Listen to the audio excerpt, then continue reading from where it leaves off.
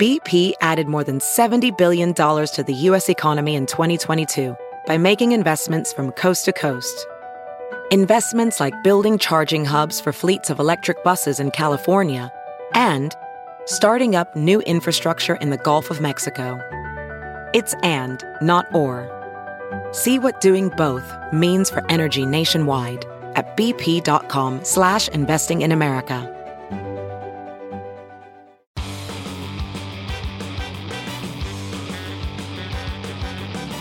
And now, Are You Effing Kidding Me? With JoJo from Juries. Last weekend, the terrorist group Hamas launched a barbaric attack on Israel. Thousands of terrorists descended upon the southern region of the country, and they committed unspeakable atrocities, unleashing terror upon innocent Israelis, killing and kidnapping women and children, murdering the elderly, burning homes with people still inside. To date, 1,300 Israelis have been killed, with estimates of up to 150 more being held hostage. The bloodiest day for the Jewish community since the Holocaust. And we have to talk about it. We cannot look away or walk away. The United States stands with the people of Israel. We stand against Hamas. We stand against terrorism in all its forms. But sadly, unlike in the wake of 9/11, we do not stand together. The usual suspects, the chaos conference that is the Republican Party, is using this moment, this horrific moment, and acute suffering of the people of Israel and the innocent Palestinian civilians caught in the crossfire to guess what? To attack President Biden.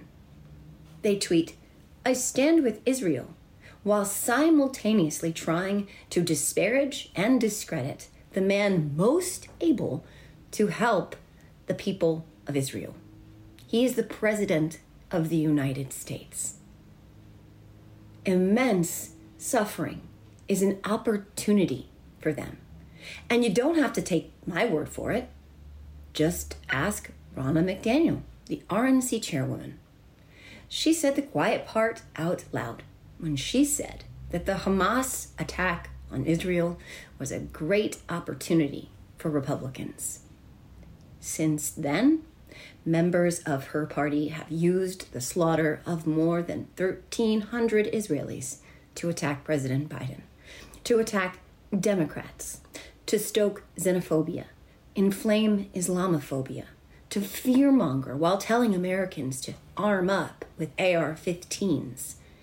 And their deck-stained, lacquered leader used the unspeakable atrocities committed to blame Benjamin Netanyahu, all because he had the audacity to refuse the invitation to disparage Joe Biden over speakerphone in front of the press. They say they stand with Israel, but they don't. They stand for themselves and for Donald Trump. This is who they are. They will use unimaginable suffering of millions of people to benefit themselves. It's inhumane, it's un-American, it's unforgivable, and they cannot and should not be entrusted with the reins of power ever again. I was extremely fortunate to be able to talk about this incredibly important topic with someone who knows this subject from the inside out. Someone for whom this is deeply, deeply personal. Joel Rubin is a national security expert who worked as a senior State Department official in the Obama administration. He's a progressive activist, a local government elected official, and a Jewish community leader. And he is running for Congress in Maryland's 6th District. This was an incredibly important conversation, one which taught me a lot and moved me to tears. It was a hard conversation to have, but an absolutely necessary one. My guest today is Joel Rubin, former Deputy Assistant Secretary of State for Legislative Affairs in the Obama administration and current candidate for Congress. Welcome, Joel, and thank you so much for joining me today. Joe, it's an honor. Thank you. The honor is mine. Unfortunately, we have not the best circumstances to have this conversation. I wish that we had met virtually over, better circumstances, but these are the times we live in. So I wanted to talk largely about what has been unfolding in Israel. I know this is very personal for you, but also you have so much perspective based on, your public service and in this regard. So my first question is, how did this happen? I know that's going to be a pretty broad answer. I think a lot of people, we were talking before we started recording, a lot of people are kind of getting this story now somewhere what seems like many chapters into a book that is much more complex than they realize. So they're asking these questions too. How are we looking at 1,200 or more Israelis dying from this attack, from this horrible Hamas attack, and all the wounded, and of course the hostages? How essentially did this happen? Well, Joe, first and foremost, I really am grateful to you for providing a platform to have this kind of a conversation, because this is an issue that is so complex and so multi-layered that it requires a lot of conversation, a lot of reading, a lot of watching, and a ton of listening. So thank you for doing this, and to your audience, thank you for tuning into this kind of a discussion. Look, there are multiple layers to think about how this happened. There's the moment itself of the actual heinous, barbarous attack where Hamas terrorists traversed a fence, knocked it down, launched an invasion of southern Israel, and massacred what's now about 1,300 innocent civilians in their sleep, women, children, young liberal 20-somethings at a rave, a peace rave, a dance party in the southern desert under the moon.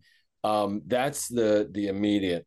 How did this happen? Then there's another layer, which is the layer of the Israeli-Palestinian conflict, and the direct conflict between these two peoples, two sides, an unending type of direct conflict over land and territory. And then you can add another layer to that, this layer of broader Arab-Israeli discord and conflict over century. One could go back even further, religious conflict.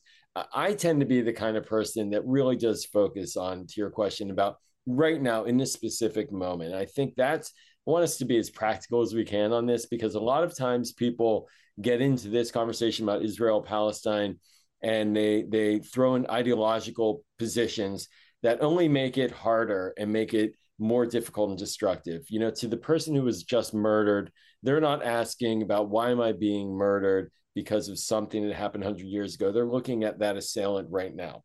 So that attack occurred because it was a premeditated attack by Hamas. They've been planning it. It appears now over a year of planning, operational planning, to organize themselves. Now, Hamas is a terrorist organization that physically controls the Gaza Strip, which is one of two primary territories for the Palestinian people, the other being the West Bank, as it's known, which is occupied by Israel, in addition to being governed by Palestinian leaders who are known as the Palestinian Authority, and they have conflict with Hamas. So Hamas, they organized this attack. They've been continually bombarding Israel from the Gaza Strip for a number of years. They've assembled a massive arsenal of rockets that have been sent into southern Israel. And what they did was they had a very complex, multi-layered invasion on land, air, and sea, an assault into southern Israel at a moment where it appears that Israeli forces along the southern part of Israel, along the Gaza border, were not A, paying attention like they should have been, or B, as present as they should have been. They were deployed to the West Bank and other parts where there's been unrest. And then C, there's been political dysfunction and decision-making in the Israeli leadership. So it's going to come out in investigations over time, but essentially there was a vulnerability there, and Hamas saw it and exploited it. And then what they did, and I'll close with this, because this could be like a 3-hour seminar. I'm not going to do. to you at all or to the listeners, but essentially what happened is they traversed the border. Several thousand of them, it appears now, several thousand of them literally went door to door in a massacre. There is nothing that one can describe it other than a pure massacre. If you think about like the Balkans, there was Srebrenica, where men were rounded up and just massacred, about 7,000-8,000. There have been massacres in northern Iraq when I was in the State Department in the Obama administration by ISIS, where they went and just massacred a population known as Yazidis, and sort of just a pure massacre. And they hit these villages and kibbutzim, which are collective farms, very liberal. The state of Israel's history is founded by these kinds of outposts and farms. And they went in and they just went door to door, and they killed families, and they rounded up babies and massacred them, and without remorse. And then they stole 150 people and brought them back into Gaza. And that's why we are where we are right now in this crisis.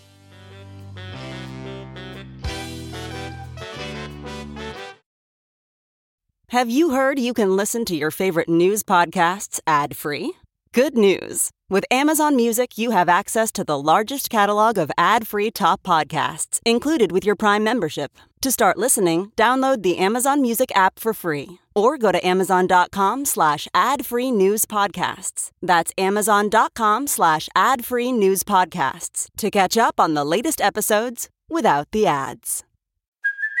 Hey, it's Kaylee Cuoco for Priceline. Ready to go to your happy place for a happy price? Well, why didn't you say so? Just download the Priceline app right now and save up to 60% on hotels.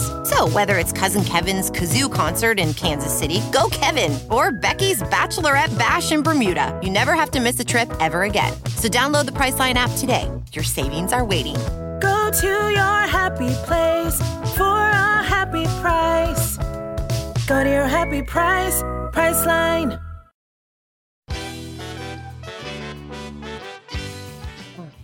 I don't think that there's anything political about these atrocities. You know, that's the thing. Like, if you're a human being and you hear what you just said and it doesn't touch you in some way, it doesn't matter what letter is next to your name when you vote.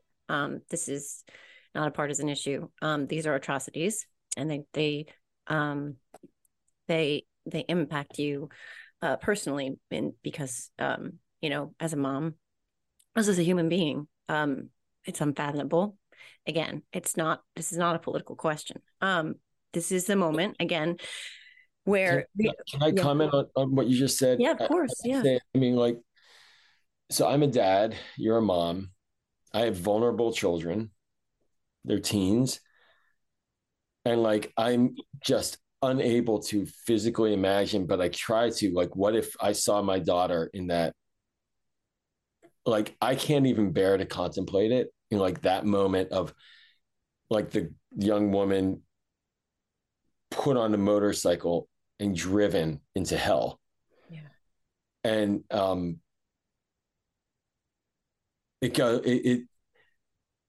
it's the kind of repugnant behavior and pain that never goes away. As a Jew, I'll just say this, as Jews, like, we sort of live in our pain every day and have been for thousands of years and have been since the Holocaust. And Israel itself, in many ways, is like the refuge of last resort for the Jewish world and the place where we are supposed to be safe.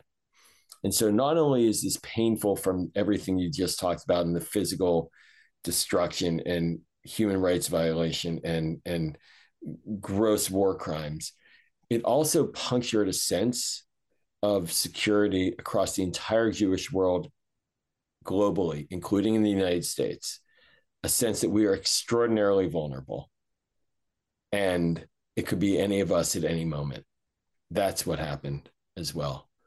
And that is terrorism, right? So, right, like, that's the goal, is to terrorize you. And one of Hamas's primary objectives is to essentially eradicate Jewish people from the earth. And so, terrorize you to the point where they were able to puncture that sort of sense of at least relative safety. That is the objective of terrorism, and I'm so sorry about that. That is, along with all of the other layers to this, again, to the atrocities here. That is a layer I had not considered, and I appreciate that you shared that perspective with me, because it's very profound, and it's something that I don't think a lot of people would have ever realized until you said it. Until they heard someone say it. The only thing that anybody here could ever kind of, and you can't make any kind of equivalency to, but, after 9/11, how it was this just different sense of feeling safe here and on our own soil, that was just, it's not the same, but it is something that at least sort of echoes the same similar sentiments, about safety and that sense of safety. That's, I'll just one more point on that, right? Like, there's a discussion now in the Jewish world about the kids in college, for example, or, I see it in my professional work as well. Like,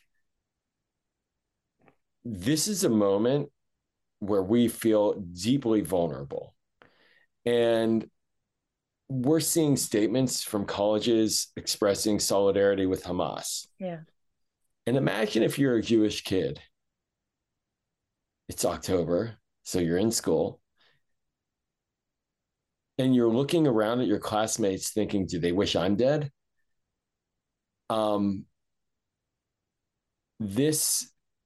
Synagogues were petrified. mm-hmm. Community centers.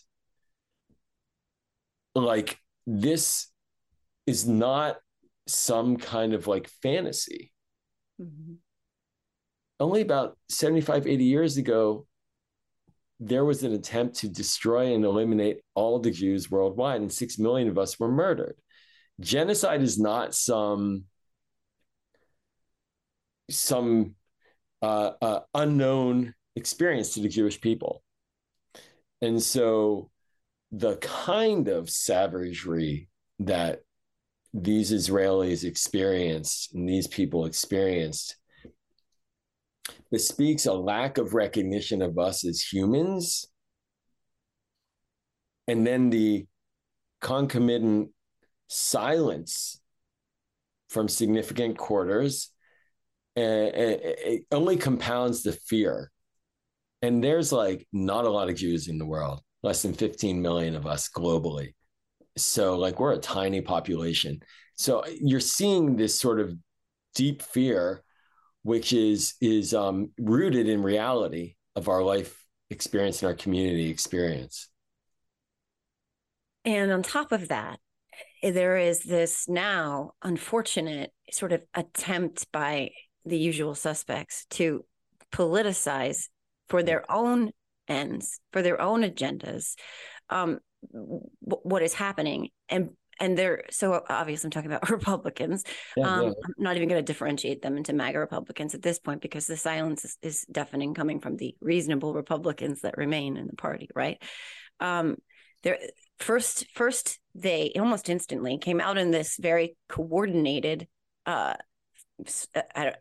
agenda, again, coordinated attack or disinformation campaign about what I call the $6 billion lie, right? So that was almost instantaneous. So it's oddly coordinated and oddly instantaneous. And all of us are shocked that somehow they all just said the same thing at the same time.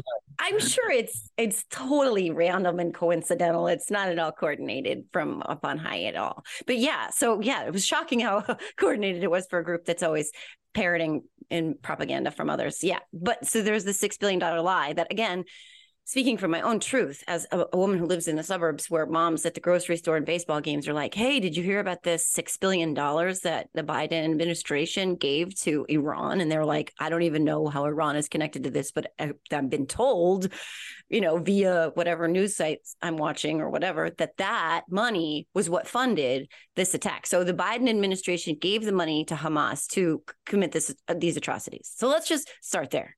Let's unpack the anatomy of a smear, right? Yeah. Yes. So this is essentially, I would describe this as an attempt to portray Joe Biden and Democrats as those who stabbed in the back the Jews, right? That's what the attempt was, for political opportunistic purposes. Right out of the gate, Ronna McDaniel, the She should be fired for this. Unconscionable that the blood was not even dry. It had not yet been, it stopped running. And she was on TV saying this is a political opportunity for Republicans to portray Joe Biden as weak and a supporter, essentially, ergo, a supporter of Hamas and the terrorism that murdered these Israelis. Mm-hmm. So others followed suit.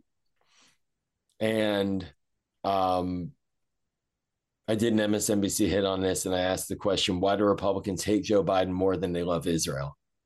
Excellent question. Still haven't gotten an answer yet from McDaniel. Mm-hmm. I think the idea that they're trying to argue there is that anything bad in the world is Joe Biden's fault. And by doing that, they expose their inhumanity to the situation. We have a long history in this country of coming together in crises on a bipartisan basis. I was serving in a federal government position at the time here in Washington at the time of 9/11. I was actually giving a speech outside the Pentagon. I was running a program for the energy department at the time on solar energy. And I was in this hotel near the Pentagon, in the top floor, and heard the plane fly over our head and crash into the Pentagon. We saw the smoke coming out. We ran to the basement, the floor, and we were in military lockdown. We then saw what our leaders did. And what our leaders did was unify to bring us together as a country. Mm-hmm. In Israel right now, they have a unity government. If you've been watching Israeli politics, it's more vicious than our politics.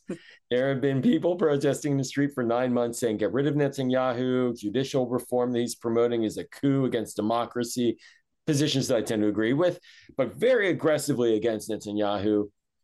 You know what the opposition did after this attack? They called for a unity government. And last night, they got one. And so right now, the war-making powers are being shared by Netanyahu and his chief political rival. Mm-hmm. Okay, so that's how you do it when you actually care about your country. You could do the opposite and attack your commander-in-chief, who is the single most important person on the planet to defending Israel right now.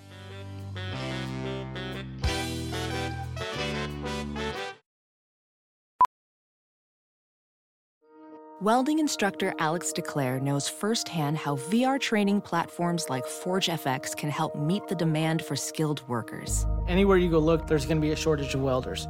VR training can help welding students learn the skills they need to begin and advance in their career. The beauty of virtual reality is it simulates that exact muscle memory that they need. Explore more stories like Alex's at meta.com/metaverseimpact. Whoa, sweet man cave. Thanks. Serious upgrade. How'd you pay for all this? I got a home equity line of credit from Figure. I was approved in 5 minutes and had funding in 5 days. Wow, that fast and easy? Yep. The application is 100% online, plus no out-of-pocket costs. Just fast access to the cash you need. How do I get started? Go to Figure.com and get that serious upgrade. Figure Lending LLC, DBA Figure, Equal Opportunity Lender, NMLS 1717824. Terms and conditions apply. Visit Figure.com for more information. For licensing information, go to www.nmlsconsumeraccess.org. Make no mistake, when Joe Biden made his speech the other day, it was received in Israel with tears of joy that the United States was there to support them in their moment of need. But the Republicans wanted to undercut Joe Biden, which would do what? Nothing but harm Israel. I heard from my cousins in Israel, they all were grateful. People across the spectrum in the Jewish world, grateful. So this politicization kind of poisons the well a little bit. So we have to look past it because we're better than that. But it really shows the depths, and there is no low enough for these people when it comes to trying to get power politically. They're willing to smear the person who can save Jewish lives in Israel in order to win elections. And I just find that horrifying. And to your point, at 9/11, I remember just this sort of moments like with George Bush throwing a baseball, at Yankee Stadium, and there you go. Right. So, and it didn't. People cheered him in New York. Yeah, we were all for a moment, able to put politics aside and unite, and our government was the lead on that. Yeah. I'm sorry. Go ahead, can I say, when it turned, of course, is when they politicized it. This is not like new for the Republicans. Yeah, right. It's when they politicized and they wanted to push people to support the war in Iraq and said, if you don't support the war in Iraq, you're with the terrorists. Right. Karl Rove tactic in the 2002 midterms. And that smear job is just in the DNA of the Republicans on national security. And it's how it's gotten to this point now. I mean, it really just kind of festered, and we're at the point where we're looking at them using the smear again to damage our president, who's, when they're tweeting, I stand with Israel, or Xing, or whatever it's called, and then they're undermining the person who can facilitate helping Israel. Not only that, it's not only just their posturing. There's so many layers, because there's this new xenophobia that they're pushing, where they're trying to fearmonger about how Hamas is now coming here. And they're layering that with, this is a call for arms. Go get your AR-15s now. So there's all of that too, right? So it's all, again, sort of, I always think of them as... And then we can add another layer. It's not like this is a political party that's exactly friendly to American Jews. Right. And it's certainly not a political party that's unfamiliar with terrorism, because they themselves, I was talking to Peter Strzok, who was describing this as sort of the same kind of radicalization that's happening in MAGA, that, he in the CIA studied, with other terrorist organizations. It's not like they're that far apart. And there's so many layers there too. But the thing at the end of the day, it's that their messaging is so toxic and terrible and awful and undermining and intentional to be destructive and all of dismantling and all of those things that they're their usual calling cards. But it's the fact that all of this, with the chaos that is ensuing in the House of Representatives, is literally hurting Israel, because they don't have, thanks to Matt Gaetz, the Wonder Kid, and his 5-head, and I'm sorry I shouldn't have gone that way, because that was Mean Girl, but it is what it is. But the chaos that's ensuing in the House of Representatives, they don't have a speaker. They have a speaker pro tem, who we don't even know what kind of powers he actually has. He doesn't really have the powers. He doesn't have any foreign policy experience. He's just a little guy from North Carolina who has to stand on a crate to pressers. Right? I mean, Gavelgate on a crate is the pro tem. We don't know what his powers are. So this chaos is not helping Israel. I want to talk about that real quick. I know there's not a real quick, but how is what's going on there, no speaker? How is that impacting how we're able to help Israel? So when I was in the Obama administration, I was the senior liaison for the State Department to the House of Representatives. I was our senior person, basically dealing with the leadership of the House. And so what that meant is that every day I interacted with the John Boehner-led House Republicans. So I know a little bit about what it means to engage and fight on foreign policy with these guys. But you know what you need in a moment of crisis from Congress, and in this case from the House? A leader. If you don't have a leader, you have chaos. You have total breakdown of decision-making, and nothing gets done. And the Speaker of the House has a direct role in intelligence. Is one of the core 8 recipients of intelligence briefings across the complex, Senate and House. Not called the gang of maybe. These are it's a gang, right? But Nancy Pelosi, to our benefit, took the job seriously. Yeah. So we had that. When it comes to the Republicans, this guy who's acting has literally no national security background. So that's a mess. Now, what about decisions? What about priorities? What about approvals of requests by the executive branch, the Biden administration, for certain weapon systems? Who makes decisions? How do they structure it? There are a lot of committees, a lot of cooks in the kitchen. Ultimately, the speaker makes the call and is the boss. So we have no boss right now over there. And so Republicans, not only are they messaging in a dark, dirty smear way, but literally, if anyone will be responsible for no new money going to Israel in this time of need, it's going to be the House Republicans for failing to have a leadership. This lack of leadership that they're attributing this money going from Biden to Hamas through Iran. So they're actually, and we can get into the $6 billion lie, because that money is not It's not from the taxpayers via Biden, via Iran, it's not. So they keep pointing the finger at Biden not helping Israel, when at the end of the day, not only are they hurting Israel with the chaos in the house, but this $6 billion lie is based on mistruths and misinformation, to say the very least. I mean, they're gaslighting from the House because they're the ones not providing the support to Israel. And then a $6 billion thing. Let's just explain that real briefly. Bottom line is the United States, Joe Biden was able to get 5 Americans out of Iran about a month ago who were essentially hostages there in prison. And part of the deal was that we would allow South Korean banks that had been holding $6 billion of Iranian funds that they had earned through oil revenues, allowed those to be transferred to our ally, Qatar. And Qatar would then disperse those funds to humanitarian organizations that operate inside of Iran, period. That's it. So the first reality is that no money's going to Iran, never has, never will. Second is the money hasn't even gone to Qatar yet for use. and then the third is that you didn't need, and let's just be blunt, Hamas doesn't need an excuse or extra money to attack Israelis. They've been doing this for decades. Right. So the whole thing is garbage. The whole thing is just an attempt to politically smear Joe Biden for doing something that actually freed Americans out of Iran. Yeah. I mean, it's so anti-American. It's so hostile to the principles of the United States that we take every effort possible to get our people home from harm's way. It's so anti-Israel. Mm-hmm. It's so harmful to the confidence of the American Jewish community in the political process here working on behalf of our ally Israel. And all it is for cheap political points in a very near-term way. It's grotesque.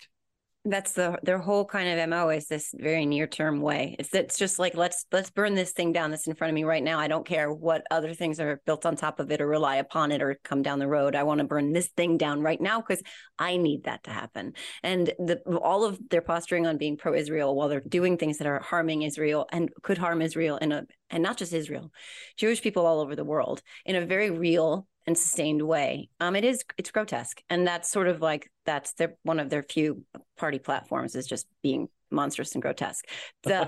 On that, I just want to finally kind of wrap up a little bit. I was going to ask what can be done in the region. It's a big question. And so I'll ask that, sort of coupled with, what can like a regular American citizen, someone like me or my friends at the grocery store, the baseball games that we're having this conversation, it's like, what can we actually do here? So that's a sort of two-part, very, very broad question, but let's go with that anyway. Well, the first thing is I take my cues from the Israelis on this kind of a question about what can be done in this immediate conflict zone. And my Israeli cousins who I've been in touch with, there are two themes that I hear consistently. The first is that we will overcome. We will make this. There's a real can-do spirit. And I want to make sure that people know, first and foremost, we will be able to come through this together. We will overcome this period, but we will only overcome it by sticking together. That's part A. I don't want to be the guy who says we will win. That's not how I frame things. But we will overcome this, and we will get through this.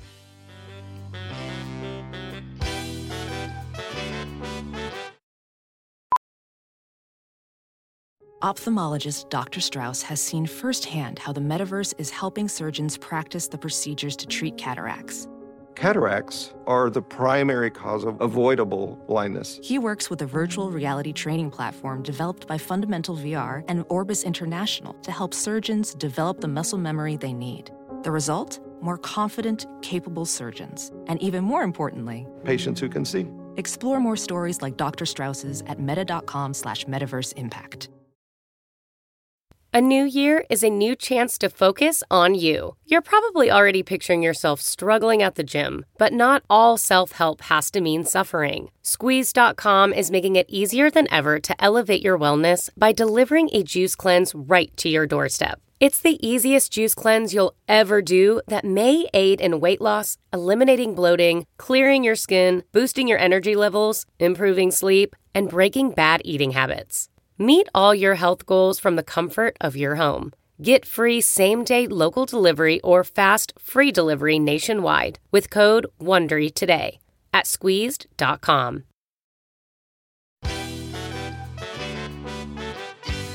The second is a line of hope. Like, I hope that there will be a better day is what I'm hearing. I hope that after this, things will get better. So we have to have hope. And hope means investing in humanity. Hope means supporting the people in their time of need, building bridges, reaching out. So in the near term, what can be done is sending, first of all, support to your Jewish friends and people here in the area, people who, I can't tell you how many conversations I've had with people who are like, am I alone? Are all these people I've been working with for years on social justice turning their back on me right now? Don't be afraid. Don't be shy. Call them, text them. That is crucial. The second thing is that you can support organizations. There are ways to support Israeli enterprises and humanitarian enterprises, as well as for the Palestinians who are going to suffer. And I want to say that clearly. One thing that's very important, we didn't touch on it a lot, but it is incredibly important, is that Hamas's victims also are Palestinians. The Palestinian people in Gaza are suffering under this kind of, could you imagine people like that, what they did to the Israelis running? I mean, imagine if like we had, MAGA people. No, I take that back. Imagine, they're so horrible. So that kind of humanitarian support. What can be done in the big picture, though, is making sure that, and it sounds political, but I'll say it, making sure that Joe Biden remains president in a year. What he's doing right now is showing American leadership in the region by sending out an aircraft carrier, telling Hezbollah and others, don't get involved, don't do more, do not create a regional war. And he's also sending his diplomats, Secretary Blinken and others who I've worked with for many years when I was a Senate staffer and then in the Obama administration. These are good people, heartfelt people. They care. They're going around the Middle East, talking to our allies diplomatically and essentially saying, let's get the hostages out. Let's keep the thing calm. Let's, engage. That's the way to do it. If we had Donald Trump in the White House right now, well, first of all, he's trashing Israel for this, which is bizarro world, but that's only for politics. Clearly, it makes, Donald Trump really does not like the Jewish people at all. So you got to believe this is who he is. But if he were in the White House, there are people out there right now, the people who created this ridiculous meme about the 6 billion, who also worked for Trump. And they're essentially saying, bomb Iran, right? Let's start a new war. Right. First of all, insane. You laugh because it's like so ridiculous. Yeah. I was here when we went after Iraq, and that was ridiculous. And I was laughing, like, what? Yeah. And what that would do is that would undermine Israel's ability to actually confront Hamas. So we need sane leaders in power who are measured and do the right thing in a patient way. But this is not going to be easy. So us as Americans, I just think, reach out to your friends, reach out to people who are suffering, think about humanitarian support, have hope, elect a person who's smart and knows how to run things, and keep on following it. Paying attention to it really matters. It really makes a difference. But at the end of the day, Joe, I mean, this is ultimately going to be the Israelis and their public and the Palestinians and their public dealing with this and the fallout of this. And we have to make sure that they understand that we have their back, and that the Israelis also understand that there is a day after this fight that they have to plan for as well. It's going to be hard. It's very hard. And this is the kind of hell that Hamas unleashed on all of us. That is an excellent way to answer that question. It's obviously clearly complex, but there is this sense, again, that because we have competent, reasonable, sane people in place at the top, not everywhere, but at the top, that region doesn't feel like anyone's trying to take advantage of a weakness in the in American government. Yeah, you nailed it. I mean, look, I'm sorry to just belabor it, but I'll just say, In international affairs and national security policy, there's hard power and soft power. And so we basically had the same hard power under Trump that we have under Biden. The defense budget is pretty much static or similar. The investments in the long run. I mean, this personally, how this works. There's infrastructure in place, right? Mm-hmm. The soft power is what's different. And that's who the leader comes in. And the soft power is the voice and the word and the strategy. If you look at Ukraine and what President Biden is doing, he isn't just providing military hardware to Ukraine. He's mobilizing the world and building confidence amongst the Ukrainians and our allies that they'll be okay. And that's the exact same thing he's doing right now. And that keeps things in a position of manageable, mm-hmm. right? The alternative, walking away like what some folks want to do in Ukraine, or walking away on Israel because it's not our problem and we don't need to think about it and, blinders on, is inviting more chaos. And so this is the way to do it. And this is why I feel like no matter how painful this is, the captain of the ship is steering strong. And we have to follow that, emulate that, and stay strong and understand it will be hard, but not lose our mind, not lose our cool, and not walk away.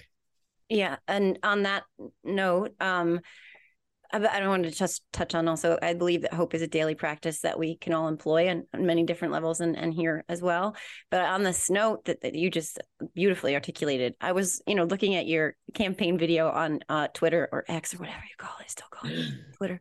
So you said that the reason you got in public service was because of the Jewish value to heal the world. And that inspired you to ask what you could do for your country. And that's why you've spent your entire career dedicated to public service and to leaving the world a better place than you found it. And everything we've talked about, honestly, has just sort of borne that out to be so true.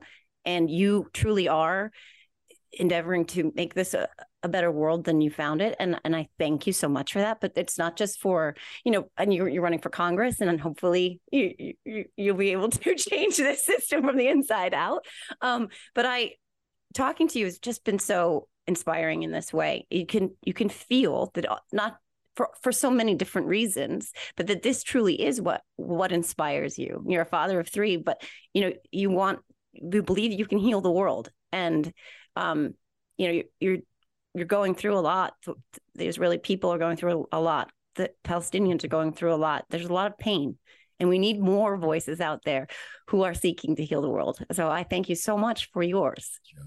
Thank you. Thank you for everything. Thank you for providing the opportunity for me to speak about this with you and your audience.